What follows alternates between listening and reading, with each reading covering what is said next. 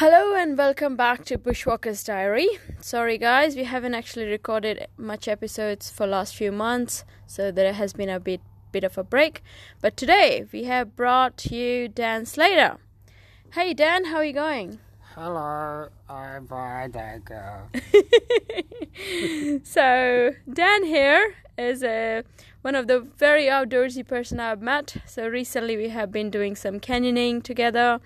And how did we met, Dan? We were doing a canyon Mount Wilson. I was with Geronimo. a mutual friend, yeah. Yes, that's right. So I organized a canyon in Mount Wilson called Geronimo. And there was Dan, Nestor and Dan. Yep. So, and then on the day we got to know each other a little bit. And then I think, if I remember correctly, we did the second canyon in Bungonia. Yeah, I think that was the second time. And you were the one organized it, and I did. That was another wonderful experience together. And since then, we have done one more, I think, in Glen Davis recently, last long weekend. Yep. So how did you enjoy the canyoning in Glen Davis, you reckon? Yeah, it was pretty cold. Wowzers was, we thought it was going to be dry, but it was wet and cold. So we didn't have wetsuits. But we made it through. We survived. No hypothermia. And then the second day, coin slot was dry and really a wonderful slot. Yeah, so Dan is a very extreme adventurer, I must say, guys. Just don't always do what Dan does because it's not always possible, I realized. He also goes through snow, and you are a mountaineer as well. Only sometime mountaineer. Not very extreme in the mountaineering, but I have climbed some mountains up to 6,500 meters. Wow, and you have some upcoming trips, I heard? I'm going to the snow for a ski touring few days around Jindabyne, supposedly. Is it coming weekend? No, it's in late July or August. It's not fully sorted out yet. Yeah, future trips are thin on the ground at the moment. But yeah, hoping to go hiking in January as well. Maybe the Grampians Peaks Trail or something in Victoria with a group of friends. Yeah. So just to give you background to the audience, right now we are sitting in an outdoor store. I'm looking at all the outdoor gear I can possibly right now. Travel on Kent Street. So Dan happens to work here, so we are recording here in the store, Track and Travel, and I can see a lot of nice gear, including a lot of nice tents. So probably I'll stay around after this podcast and look at some of the gear and come back. So Dan, to start your outdoor journey, how did it all start, if you remember?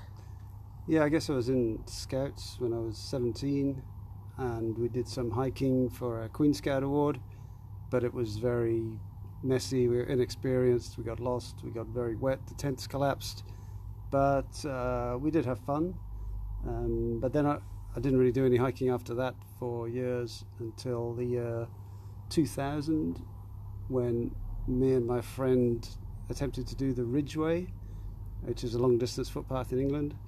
And again, we failed spectacularly due to carrying like ridiculous amounts of weight and just not being prepared. But that was really sort of got me hooked. And from then on, I started doing more and more with less and less weight. So I can see there were some learnings along the way. Yeah, that was the big one, hiking-wise. Yeah, I took a full-size bath towel on your hike. Yeah, and I took tins of soup for lunch, liquid. Yeah, never again. I'm sure you must be very fit to be able to carry all that. Well, I was young then, but no, it killed me, crushed me under the weight. Yeah. So Dan here is also an archaeologist. Am I correct, Dan? Oh, I used to be, yeah. Before I left England, I was an archaeologist. Yep. And how long did you pursue that career for? Or a passion? 6 or 7 years, probably. it's not as glamorous as you'd think. A lot of it was digging just muddy holes in England, southeast. You know, Iron Age ring ditches, which are basically mud filling in a mud pit. So you have to dig out the mud and leave the mud behind. It could be raining or snowing. It's, you know, all year. But I did do some pretty cool academic digs. Like I went to Guatemala, to the rainforest, and excavated a Mayan city. That was cool. I went to south of France. I went to the Orkney Islands. Yeah, so there was some good stuff. But all that stuff was, you know, volunteer stuff. You know, I had to actually do boring stuff to get paid. But you happen to be a massive traveller too, I heard, from your partner, Gerda. Yeah, that's probably my main hobby that I like to do, but it's obviously very expensive and time consuming. But I've been at it since, well, I first went around Europe when I was 18 maybe, for a month, and that was another spectacular failure because I ran out of money. I was, you know, eating hardly anything. I couldn't afford to go to any of the sites, and I fell out with the people I was with. So that was quite stressful. But then the next trip I did, I went to India for 3 months, India and Nepal. Just by yourself? Yeah, just by myself. And that was much better. That really, going to like the developing world really was far more interesting, and that got me hooked on traveling. Great. So, Dan, tell us a little bit about your upbringing. Where did you grow up? How was it growing up for you? Oh, you know, fine. You know, regular middle-class English childhood. Which area in England? Birmingham, until the age of 11. Then we moved down to Cornwall. My parents weren't really outdoorsy at all. Not particularly big travellers either. Really? Yeah. So that's something I picked up myself, you know. After I'd left home, I went to university back in Birmingham, and yeah, my life began to unfold. And how did your parents take your travel and your lifestyle? Oh, no, they're pretty cool. Like when I went to India, like there were phones and stuff, but there was no email. But I wouldn't phone, except that time I ran out of money. But I would communicate by sending postcards every few weeks. And nice. Yeah, I don't even know if they got them actually, but they didn't seem worried. When I did phone up, they're like, "Oh, how's it going?" Yeah. What about travel that inspired you to go to India? Because from UK, it's a very remote place to get to, in the sense that how old were you when you went to India? It was 98, so I was like 25. 25. Okay, so you were still old enough to look after yourself, and yeah. So was it a bit of a shock to go to India from UK? Well, I only went because my school friend got married to an Indian, and that was the wedding was in Chennai, and I'd just been laid off from my archaeology job just in time for Christmas, and the wedding was in January, so I thought, you know, sod it, I'll go, and I'll go travelling afterwards. Wonderful. So you have attended an Indian wedding. Yeah. How was it? Yeah, it was fun. Yeah. Very colourful. It was like a 3-day event, so, you know, a short one. Yeah, that's a short wedding. Usually it lasts a whole week. Yeah, but it was a very interesting cultural experience. Yeah, and then I just got on a train and went, I guess, west. Where did I go? Mysore. Where are you from? I'm from Uttaranchal. Where? It used to be Uttaranchal.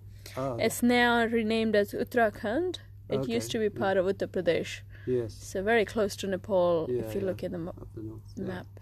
Yeah, so then I went around there, and I went to Nepal, which was, really amazing. In fact, what did I say? Yeah, no, this was before I did the Ridgeway. I went hiking in Nepal, that's what really got me hooked on hiking, the Annapurna Sanctuary trek. And how did you approach hiking there? Did you take a tour or did you start walking? I was low budget, so I was going to do it on my own. I didn't have any equipment. I had a pair of army boots that I got from a disposal store that I took with me, specifically for the hiking. I carried them for like the first 2 months. I had a big woolly jumper. That was the warmest thing I had. I rented like a Pacamac, like a poncho type thing, just for the trek. And we were going up, Annapurna Base Camp's like over 5,000 metres. You have snow there, isn't it? Yeah, it was snow and blizzard and really cold. But I had my big red jumper. How did the woolly jumper went with? Yeah, it was okay. Like during the day it was warm, and then we went into tea houses and they were heated. Sleeping was generally fine in my sleeping bag, but above the snow line it really wasn't good enough, and I froze, half to death in Machu Picchu base camp. Wow. Yeah. And did you go back to Nepal ever since? Oh yes, I've been like 4 or 5 times. Oh wow. Back to Nepal. Yeah. So if you have to recall one of your hiking or mountaineering trips, what would that be? In Nepal? In any country you can think of? Well, let's stick with Nepal. I've done Everest Base Camp a few times because I was a guide or a trek leader for an English company. Oh, so you've been a guide as well? Yeah. Wow. The more I learn about you, the more I'm surprised and amazed. Yeah, I worked for KE Adventures for a while.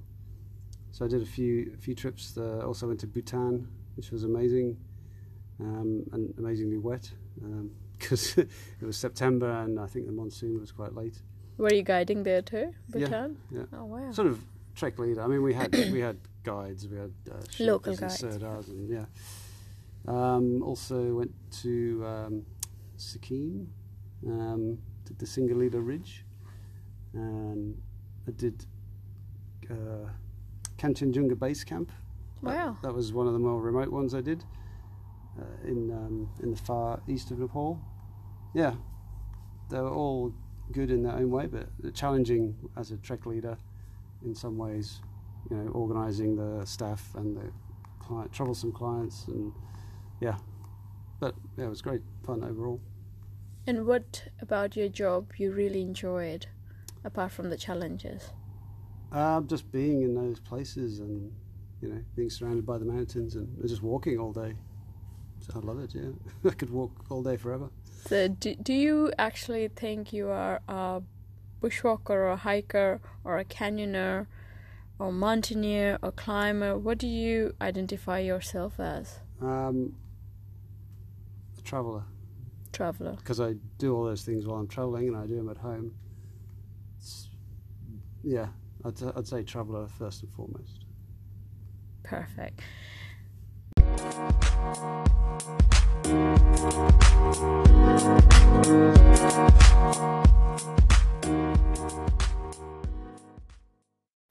So Dan, since you said you identify as a traveller, can you name some of the countries you've been? No, I can't remember any of them. Like in terms of the ones I enjoyed the most, well, Nepal is one of my favourites, or Nepal, as I probably should pronounce it. Mexico, where I met my wife. I love Latin America in general. So Peru, Guatemala, there's a whole Central America. I had an amazing time. Thailand I really like. In Africa, Namibia is the best country in Africa. Djibouti was really nice. That's a weird one. Where is that? It's sort of North Africa, next to Somalia. Very small, but very friendly. Not much to do, but it was just a bit of a weird one. What else? I really like New Zealand. Switzerland. Love Switzerland. Yeah? Yeah. What did you end up doing in Switzerland? Well, I've been a few times, but more recently we did the Haute Route. Mm-hmm. So walking from Chamonix to Zermatt, with How a long bunch is of that friends. route? Like usually about 14 days. We did it in 11. There was 6 or 7 of us started out, but the others were, for a start, they could only go for the first half.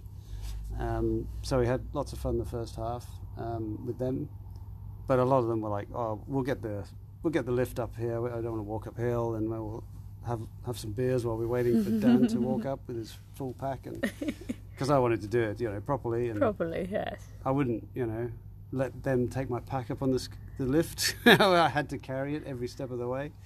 And they would have half days off, whatever. But yeah, I did the whole thing. And then when they left, it was just me and Gerda, my wife, and for the second half, yeah, and that was amazing as well.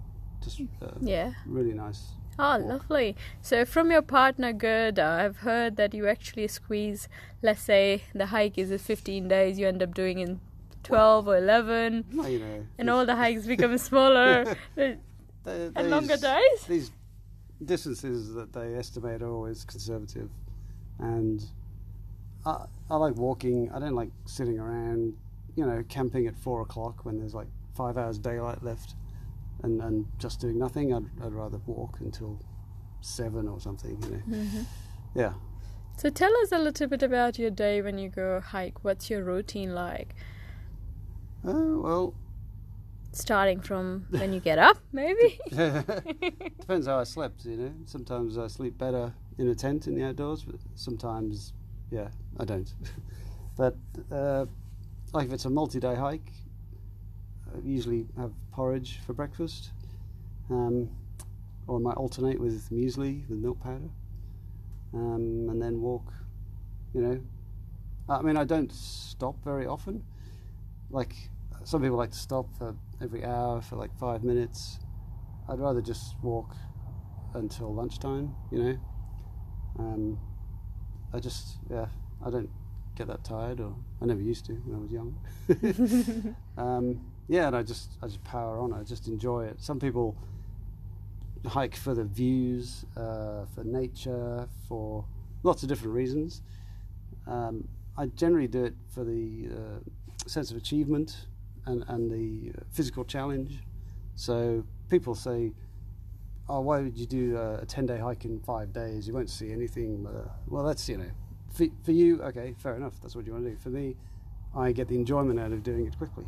Fair enough. We all get our enjoyment in different ways. So what kind of things you will take on a hike with you? Food-wise, gear-wise? Have you changed your style from can of tuna and beans to something else now? Yes, of course, yeah. Well, now working in the gear store, I have access to the latest stuff, and also review hiking equipment for different magazines. So I'm always seeing the latest stuff, and always, having opportunities to replace stuff, even if it's not that old. So yeah, my pack's a lot lighter. Food-wise, my least favourite part of planning a trek is the menu. Planning the menu, I just can't be bothered. So, Is it your partner does it most of the time, or? Well, if we're properly hiking, you can't go too crazy. It's basically freeze-dried or dehydrated food. Like, I'm not into carrying extra weight just for slightly nicer food. It's just fuel, I'm the same. Yeah, so menu planning is a pain. I generally buy the same things every time, which is crackers and salami and cheese triangles for lunch. As I said, porridge and muesli, and then in the evening, maybe freeze-dried mashed potato, backcountry stuff. So do you prefer buying your dehydrated food, or you also dehydrate your own food? I did once borrow a dehydrator for the overland trek, and we dehydrated all our food. That was kind of fun. Well, it was time consuming. I mean, it was all right, but and it was tastier food at the end of the day. But can I be bothered to do it again? Fair enough. And I'd have to buy a dehydrator. I can't be bothered. And I think when we were camping last weekend, long weekend, I saw you had brought some gear to review and you had a puffer jacket you were reviewing, and you were talking about other gear you were also planning to review, or you were reviewing that weekend. Can you tell us a little bit about how did you start reviewing gears? Well, I wrote an article for Great Walks about the K to K, Kananga to Katoomba hike. Mm-hmm. And the editor said, if you could just review a few things for a page after that. So I did that, just what gear I happened to be using. And then I think he must have asked me to do a review of, I think it was boots. The first one I did was boots, so he sourced a lot, 12 pairs of boots that I had to review. And you have to walk, obviously, in them for a while. So me and my friend organised a day hike, and with full backpacks, we carried 6 pairs of boots each, because they take up a lot of room. In the same hike? Yeah. So I was carrying 6 pairs, he was carrying 6 pairs, and we'd walk for half an hour, and I'd get a feel and make some notes, then I'd change boots. Every half an hour I was changing boots for the whole day. And you're making notes? Yeah. As you go? Yeah. So that was my first one. I did waterproofs, and I've done tents, sleeping bags. I've done everything, in the last 10 years, and I'm sort of with the official Great Walks gear guru. Wow. Whatever that means.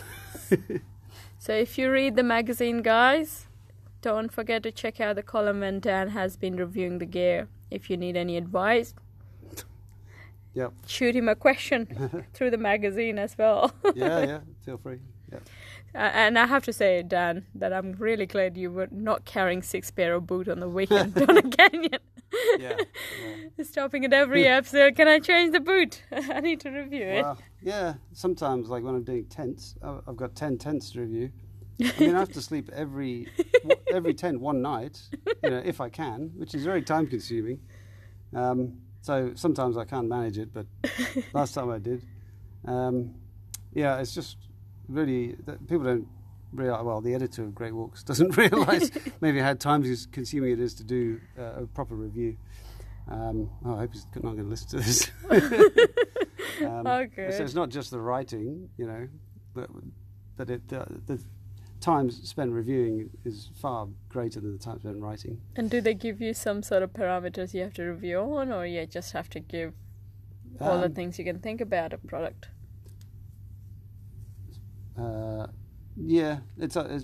It's up to me, basically. Depending on the publication, I get a certain amount of words for each product, so usually I can't go into as much detail as I would like, because it would take up the whole magazine. Yeah.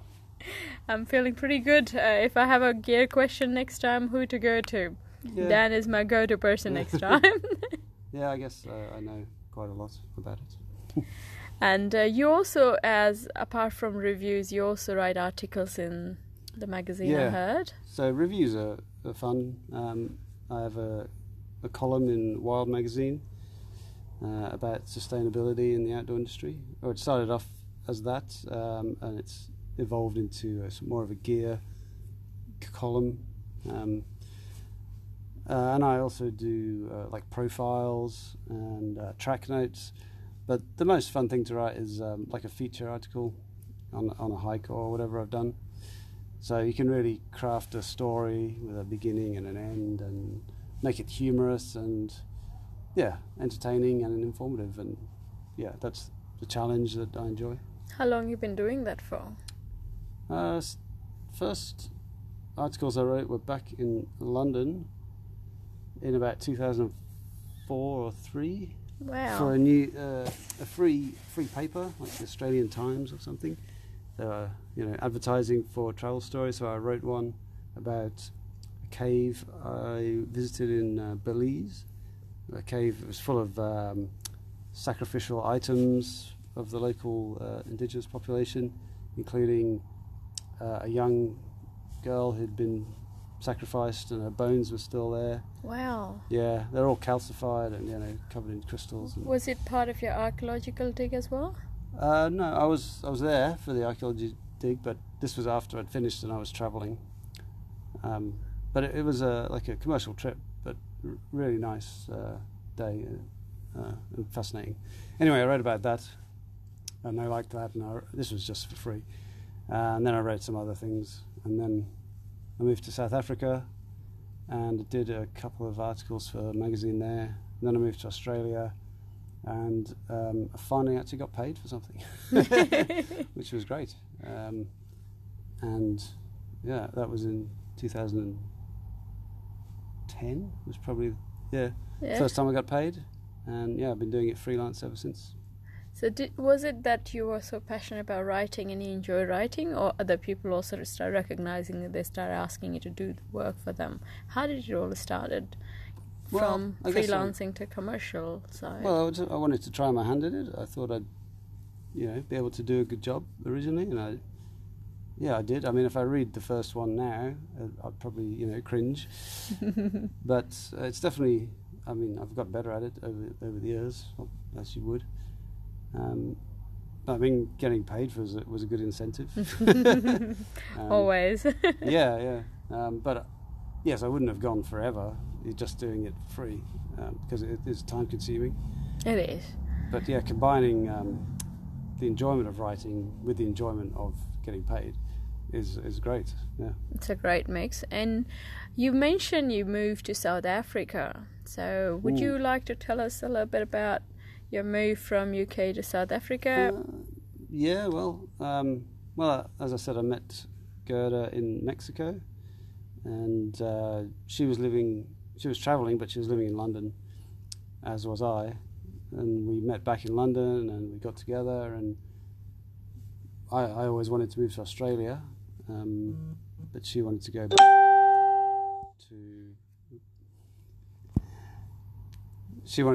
go back to South Africa to live. So I said, hey, that sounds cool, why not? And we kind of had this agreement, in my mind anyway, that we would live in South Africa while we applied for an Australian residency. And that ended up taking about 3 years. And and then we came to live here. Whereabouts in South Africa did you live? Cape Town. And I've been to Cape Town, I've been to South Africa, and I found a lot of similarity between Cape Town, geography-wise, and Australia. Did you ever find that?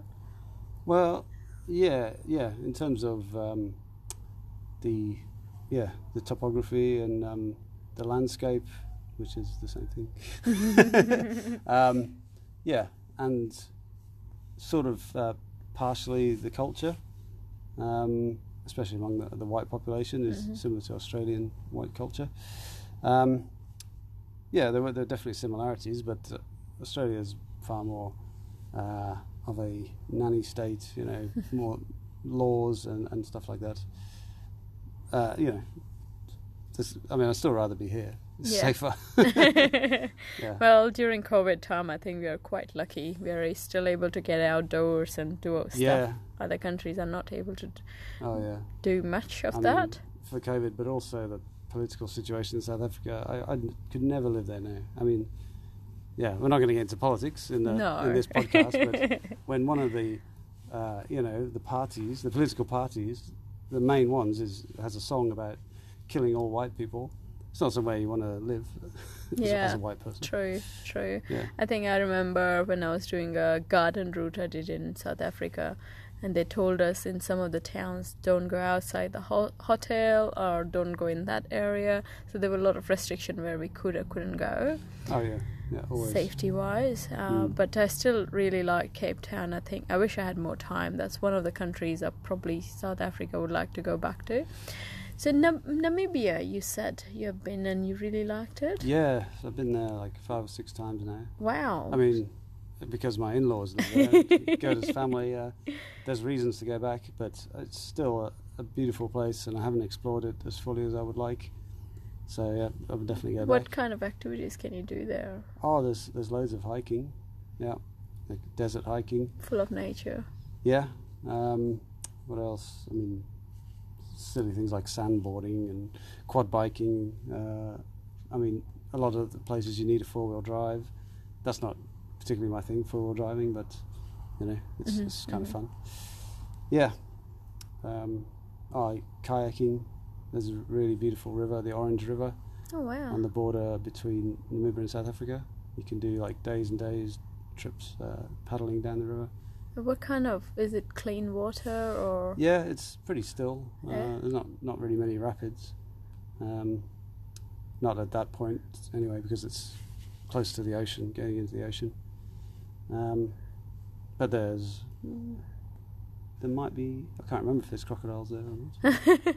As compared to Nepal, because I did river rafting and a bit of a river kayaking there, and it was full on. Oh yeah. The rapids were Yeah, quite. no, it's not that. It's very gentle, flat water, paddling in the sun, Like and a camp. drinking beer, and yeah, they're really nice.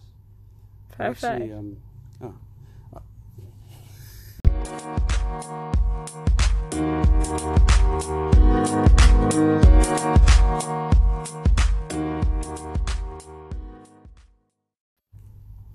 So Dan, how many countries have you been? well, I've been to 114. Wow, that is impressive. Yeah, yeah. People might think, "Oh, I can't believe you counted," but when you're getting close to 100, you start counting. Believe me.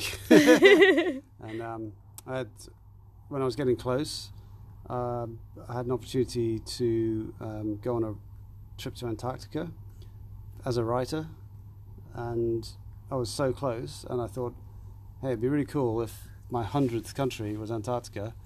Yes, I know it's not a country, but it's on my list. So I actually went to Europe the summer before, and I counted the countries that I was going to, and it wasn't enough. So I made like a emergency round trip to Luxembourg, where I hadn't been before, just so I could get that one in as number 99, so that when I went to Antarctica, it would be 100. Wow, that's amazing. I'm quite impressed.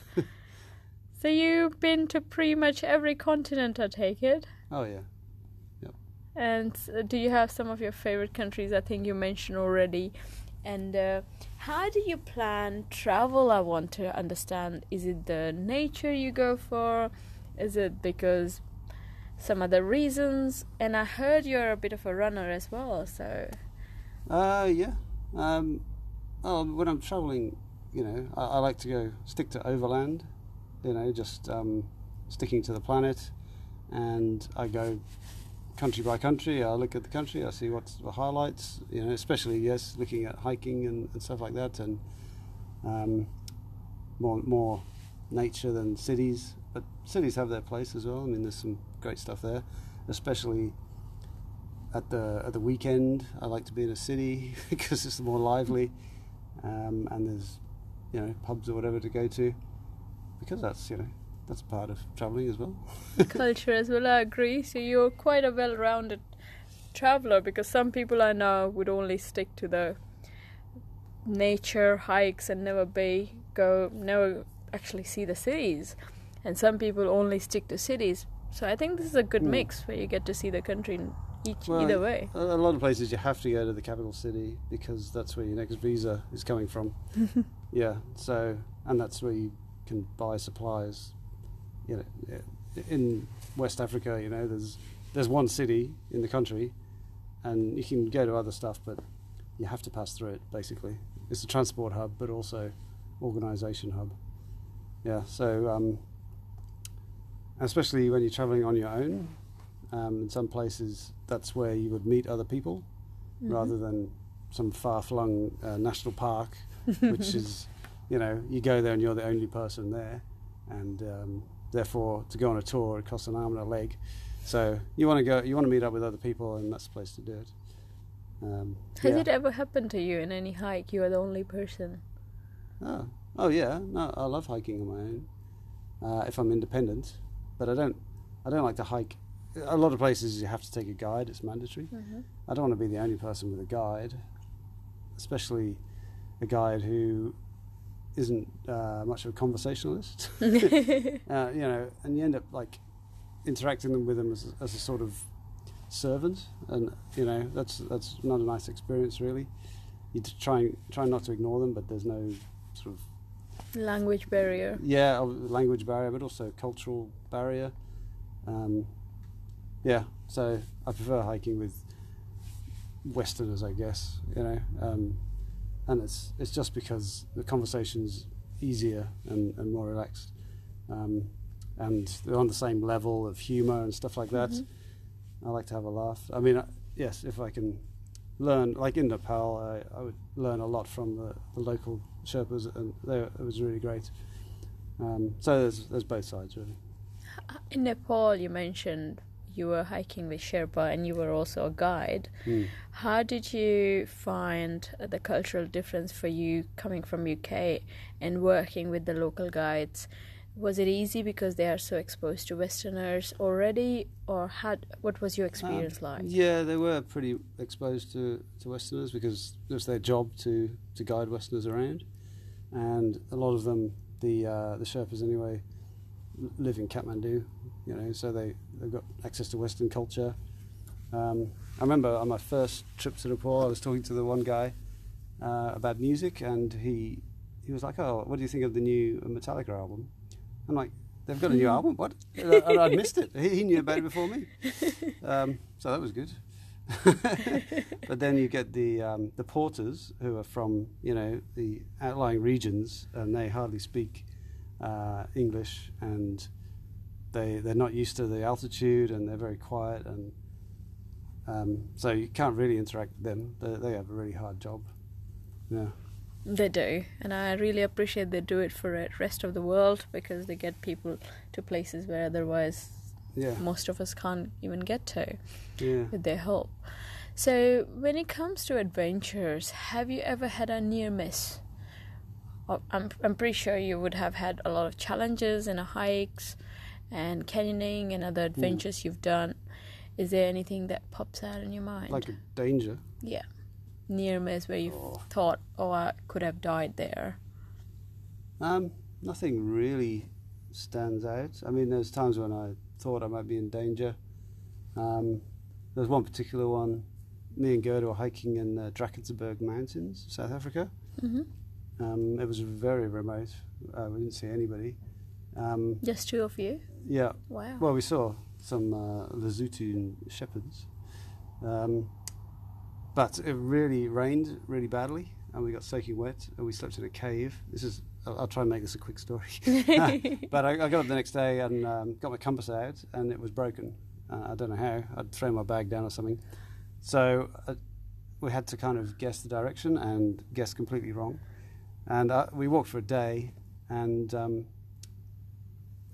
half a day, I guess. We walked for half a day before realising we were actually in Lesotho, not South Africa. We're actually in a different country to the one we thought we were in. Wow, you crossed the country. Yeah.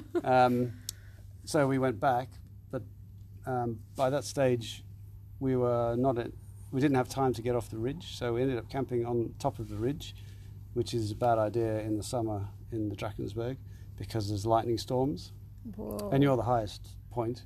So we hoped there wouldn't be, so we went to sleep in the tent, and at some point in the night I was woken up by the flashings of lightning, you know, which I could see through my eyelids. And yeah, we don't want to be in a tent when that's happening. And then it started raining and lightning, and we were thinking we can't stay here. So basically we had to get out of the tent. We sat on one of our roll mats and just sat huddled together, getting absolutely drenched. In the rain? Yeah, for like, I don't know, half an hour until the storm passed over. And the lightning didn't strike the tent, but yeah, it was probably unlikely, but we thought it's safer to get out and get soaking wet and freezing. And then went back in the tent and huddled up. Oh, it was very uncomfortable. So that's probably not the sort of danger that you're thinking about. Like, I guess I'm quite sensible. I don't do things, put myself in positions where I'm suddenly like, oh shit, I'm going to die. So you take a lot of precaution and be careful what you do and where you go. Like, I can't think of a time when that's ever happened. Really. So either you're very capable or you're very cautious. Cautious, yes, that's the right word. I guess a combination, yeah. And I think that's always helps when you're in outdoors. Being cautious is always a good idea to keep you outside the danger. Yeah, I guess I've done some things like pushing on, to get to a place that I probably shouldn't have, like walking through the dark and the bad weather when I shouldn't have done that, but nothing ever went wrong.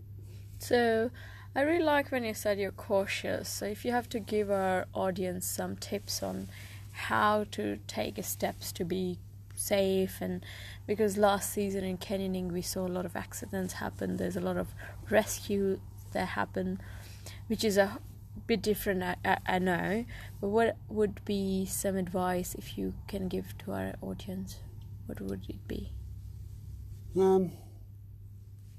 don't know, I'm cautious by nature, I don't hair off and do silly things.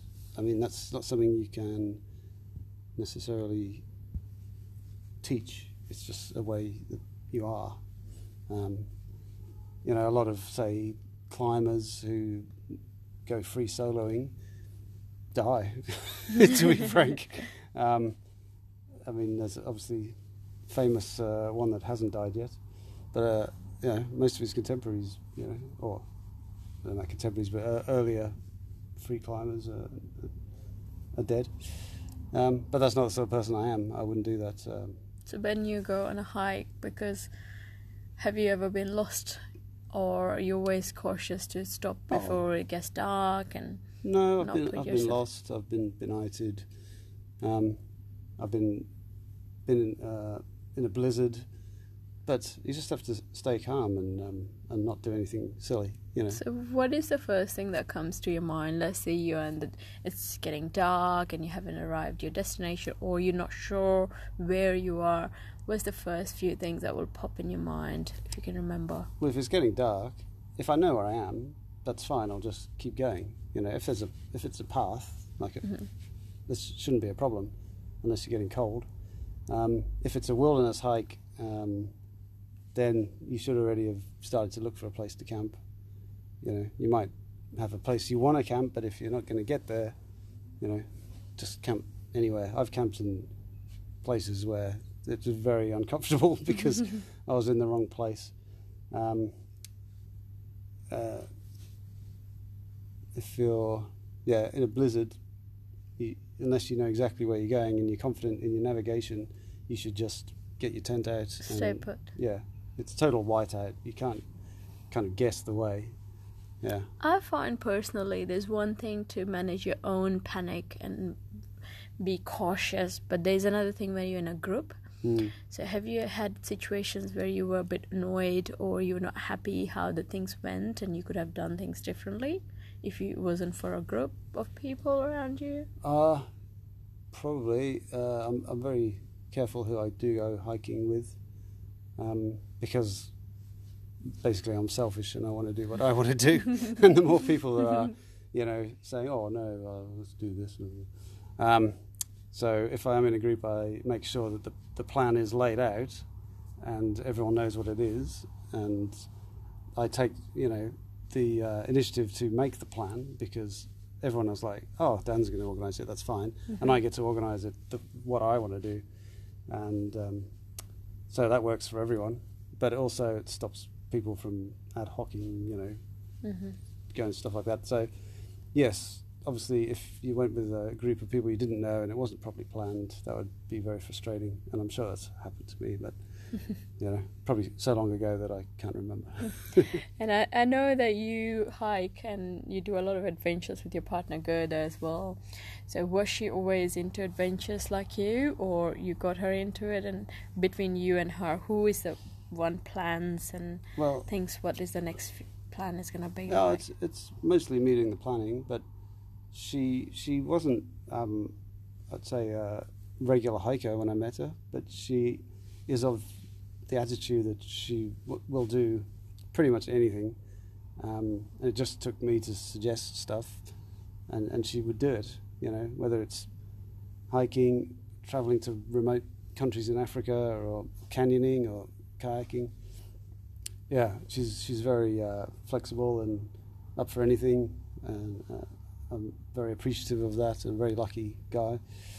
But I guess when I met her, I somehow saw in her that spark of, joie de vivre that I recognised, and that's part of the reason that we. How do you find going on a big hikes, adventures with your loved one? Is it a sense of worry you also have sometimes if you're in the time you told me you were soaking wet, huddled up outside the tent? How does it work when you hike with your partner? Like, are you also worried more about her at times instead of thinking about the situation, or you let her handle with that, deal with that? I don't get too worried about her because she's also sensible. She worries a lot about me if I'm walk too close to a cliff edge. Is the classic one. She's like, I might be like 3 meters away, and she's like, "Oh no, come back." Like if I could fall over right now, and I still wouldn't be touching the edge. And she worries when I go hiking on my own, because things can happen when you're on your own, and it's not a good idea to go hiking on your own, but it is one of the most enjoyable things. Some of my favourite hikes were on my own, so sometimes I manage to persuade her that I can go on my own, and she worries anyway. But like it's really a joy to go off for 4 or 5 days just with your own company, even my company. What goes through your mind? Do you actually just focus on walking step by step? What kind of things go through your mind when you're hiking alone?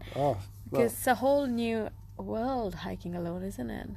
I suppose, like, I love the hiking. Like, I can think to myself the whole day. I can have my thoughts and not get bored. Just, solving problems or thinking about the future or the past, whatever. When it gets to camp time, I get a bit lonely just camping on my own and eating on my own. So I just go to bed, I guess. That's probably why I walk, as long as possible, because that entertains me. And when I stop, I just then I'd rather have people with me. And do you read a book when you're hiking alone, or you carry some sort of device to listen to music or anything else? Yeah, books are too heavy for hiking. I just take my iPod or nowadays phone. Listen to a bit of music. Yeah. I sometimes listen to music the whole day because that's great hiking. I mean, some people don't like music in nature. Well, I don't like it when people blasting music around me, but I don't mind if they have their earplugs on and they're not disturbing me. Yeah, I mean, I love music and I love the outdoors, and I'm quite happy to combine the two. What kind of music are you into? More the rock, metal type stuff. Yeah. That's why you were disappointed you didn't know which metal album had come out and the Nepalese guy did. For instance, yeah. I mean, that's probably more than 50% of my music would be in that genre, but there's other stuff as well. Nice.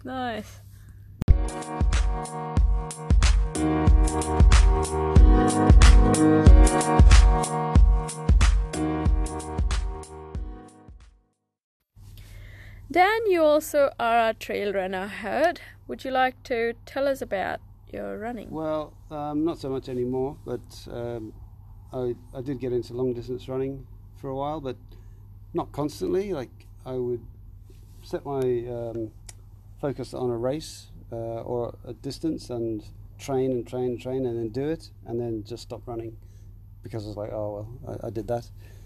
And then a few years later, I'd think, oh, actually, I could probably run further. So would it be an event you will set your mind on, or just a distance? How does it work? Combination. Like in South Africa, I got in with a group of trail runners. That's where I got into it, and I did some half marathon type distance and some really, steep vertical stuff, which wasn't long distance, but it was really challenging. Yeah, like 6-hour runs and stuff. And then I did a trail marathon there, and then I came here, and then I did a 50k, the Wild Endurance, which you needed to have a partner, so I found a partner, and to everyone's amazement, we actually won that. Wow.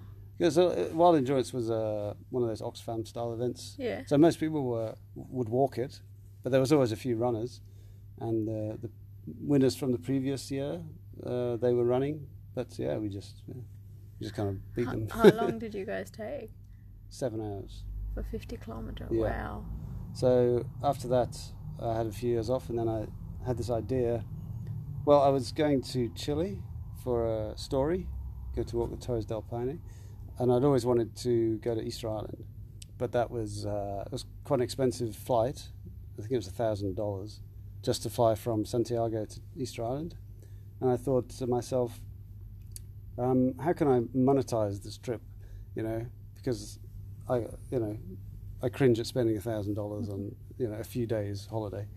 So I was thinking, how could I do that? And one night I was lying trying to get to sleep, and I had this idea that I wonder if anybody's run around Easter Island completely the circumference. And I thought about it, and I kept myself awake for hours thinking, wow, I could be the first person to do something, and I could plan it, and I'd be famous, and yeah, it was rubbish. Anyway, when I woke up... How long is the run around Easter Island? 70 kilometres. Wow. So yeah, when I got up, then I started to look into it, and then I realised the distance, and I thought, I could probably run 70 kilometres. People run much further. I just need to do some training. It was in a few months, so yeah, I booked my ticket. I had to secure a commission for a story before I did it, because that was the monetizing part, So I sold the story beforehand for some money that would help cover the cost of the tickets, and then I trained, and then I went, and I got myself beforehand a little trophy. What I did, was I made it into a race, and I called it the Nui Ultra Trail Run. So it was, you gave the name to the trail running? So it's from Rapa Nui, which is the name of the island, traditional name. So Nui Ultra Trail Run, which is N-U-T-R, so Nutter, basically. So I call it the Nutter Run. And I put it on trail running schedules, and I call it, I made it an invitational, and I didn't invite anyone. So this was so I could be sure of winning the race. Because I love this trick. Yeah, so I got there. I only had two nights on Easter Island, and I got there. I went to the hotel. I got up the next morning, and before dawn, and I ran the whole way. It took like 11 hours. I stopped. I had like 3 break points, and the first one, because somehow I can't remember how, but I organised for Rapa Nui Television to interview me. Wow. During your run? Yeah. So doesn't it slow you down though? Well, I stopped the watch, for the interview. It was like half an hour. But you were the only one, so you were going to win the race. So I was still going to win. And they interviewed me, which was kind of fun. And then I just carried on running. By the end, I was like, I was very tired. I'm glad you didn't schedule the interview at the end. So I think I started running just as it got light, and I finished just on dusk, which was 11 hours, and I was like, I got my trophy out of my pack, which I've been carrying the whole time, and I was like, yes, I win. I love this story. Very creative. But I wasn't actually the first person to do it, because I mentioned it to one of my friends, and he went on this website, fastest known time, and was like, oh no, somebody's done that. Oh, like what? But I did more. This was a girl called Susie who did it, and I contacted her beforehand then to get some information about the run. But my route was more following exactly the coastline. But she ran faster than me. She was a proper runner.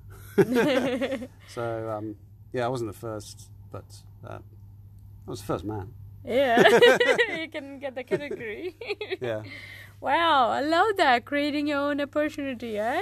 Yeah, when I look back at all the things I've done, that's one of my favourites. So what else would you say you have?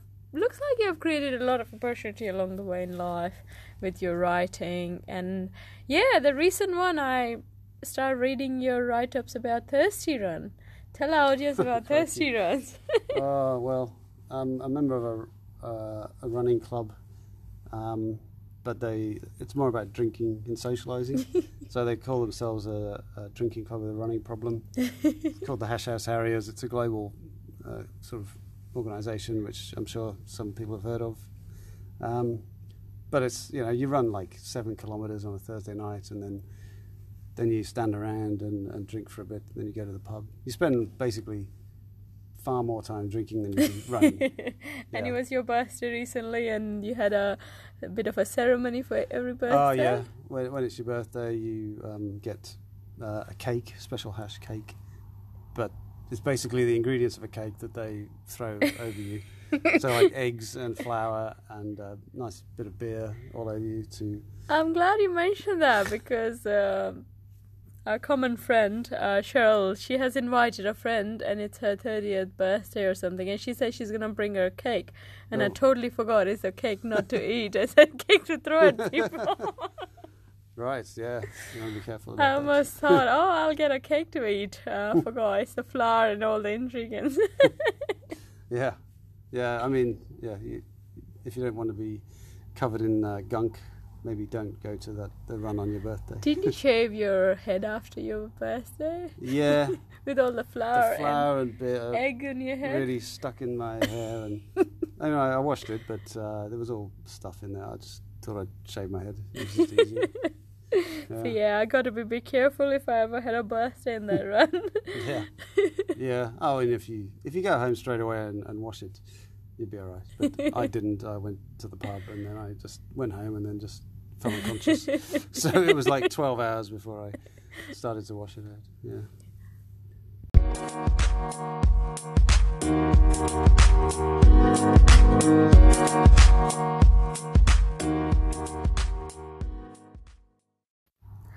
Dan has also written quite a few books, guys, so let's hear from Dan about his book writing. Yeah, so I tend to write books on long trips that I've done. So the first one, me and Gerda travelled from Cairo to Cape Town overland. It took 5 months, and I wrote a book about that called This Is Not a Holiday, because travelling through Africa is not in any way a relaxing experience. And you in fact need a holiday after you finish. So that was my first book. Very proud of it. It's more of a comedy. It's pretty funny. Then a few years later, there's this kind of a trilogy planned. So back then we were just boyfriend girlfriend. Then we moved. That's when we went to live in Cape Town, and then when we moved to Australia, we travelled on the way through Southeast Asia. And that was the sequel. It was called March of the Warmdusches, which is a German word meaning warm shower. And it's a reference to travellers who spend more for hot showers, whereas travelling ethos is to spend as little as possible. And, if it's a cold shower, it's a cold shower. So it's warm shower is not the community. There's a separate community for bikers. They can stay at homes. It's Yes, nothing to do that's with nothing to do with that that website or whatever it is. Yeah, no, it's something me and this other group of people I met in Nicaragua came up with. We just started calling each other ourselves the non-Warmdusches, because trying to out hardcore each other at the time. We were, it was a bit of fun. But on the other hand, it is we do try and spend as little money, because then you can travel for longer. It's a budget thing. I agree. Anyway, so the sequel was called March of the Warmdusches. At that point we were engaged, me and Gerda. And now we're in Australia, now we're married. Then I haven't written the third part yet, but we're going to move eventually to New Zealand, and we're going to travel before that, and that's going to be the third book in the trilogy. But in the meantime, I've written another book, which is my third book, but it's not part of the trilogy, about a trip I did with my father through around the Caribbean. Basically, he was 72 and I was coming up to my 40th birthday, and we travelled from Cancun down through Central America, across the top of South America, and then island hopped across the Caribbean to Cuba. and that was 3 months, getting to know my dad, and that was a really lovely experience, but also traumatic in a way. So I've written that book, but it hasn't been published, and I self-published the other two, but this one I really would like to see properly published, so I'm still trying to do that. Did you self-publish as an ebook or a hard cover? Both. Both. Yeah. So I feel this is a more mature work. Still, there's humour in it, but it's more about other subjects that I'm not going to give away. Perfect, Dan. Thanks for sharing with us your books. And guys, if you want to buy the books, you can come to the store. Track and Travel. Track and Travel, or you can order online, I'm sure. Yeah, you can contact Where me. can they find your book? I guess you can buy it on Amazon, but it's much better if you buy it on lulu.com, where it was originally the company that I used to self-publish. Can you tell us the name again? So lulu.com, Lulu. And the name of the books? This Is Not a Holiday, and March of the Warmduschers, Warmduschers. Perfect. And guys, if you want, you can look up Dan Slater as an author. I'm sure you can find the books, or let me know in the comments in this podcast, and we can help you get few books if you like. Thank you so much, Dan. I would love to keep talking to you, but I think with the time limitation on both our sides, we have to finish this episode. But I might actually get you on the podcast maybe again, if you don't mind, because I feel like there's so much for you to talk about and for me to learn about you as well. Even today, I think I've learned so much about you, and I'm quite amazed and more in awe again. So thank you so much. Would you like to share some last goodbye words with the audience? No.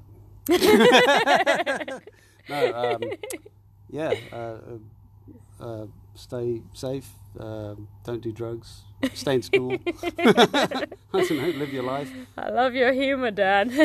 Don't spend your whole life working in a job. Just bugger that, just go out and live it. I absolutely respect that, because I've done that travelling 2 years, but I'm back at job, so I probably should heed your advice again. Oh, well, you got to get money somehow. Yeah, don't stay working the whole time. Anyway. All right. Thank you so much, Dan. Thanks for coming on our podcast, and thank you everyone for listening. Thanks.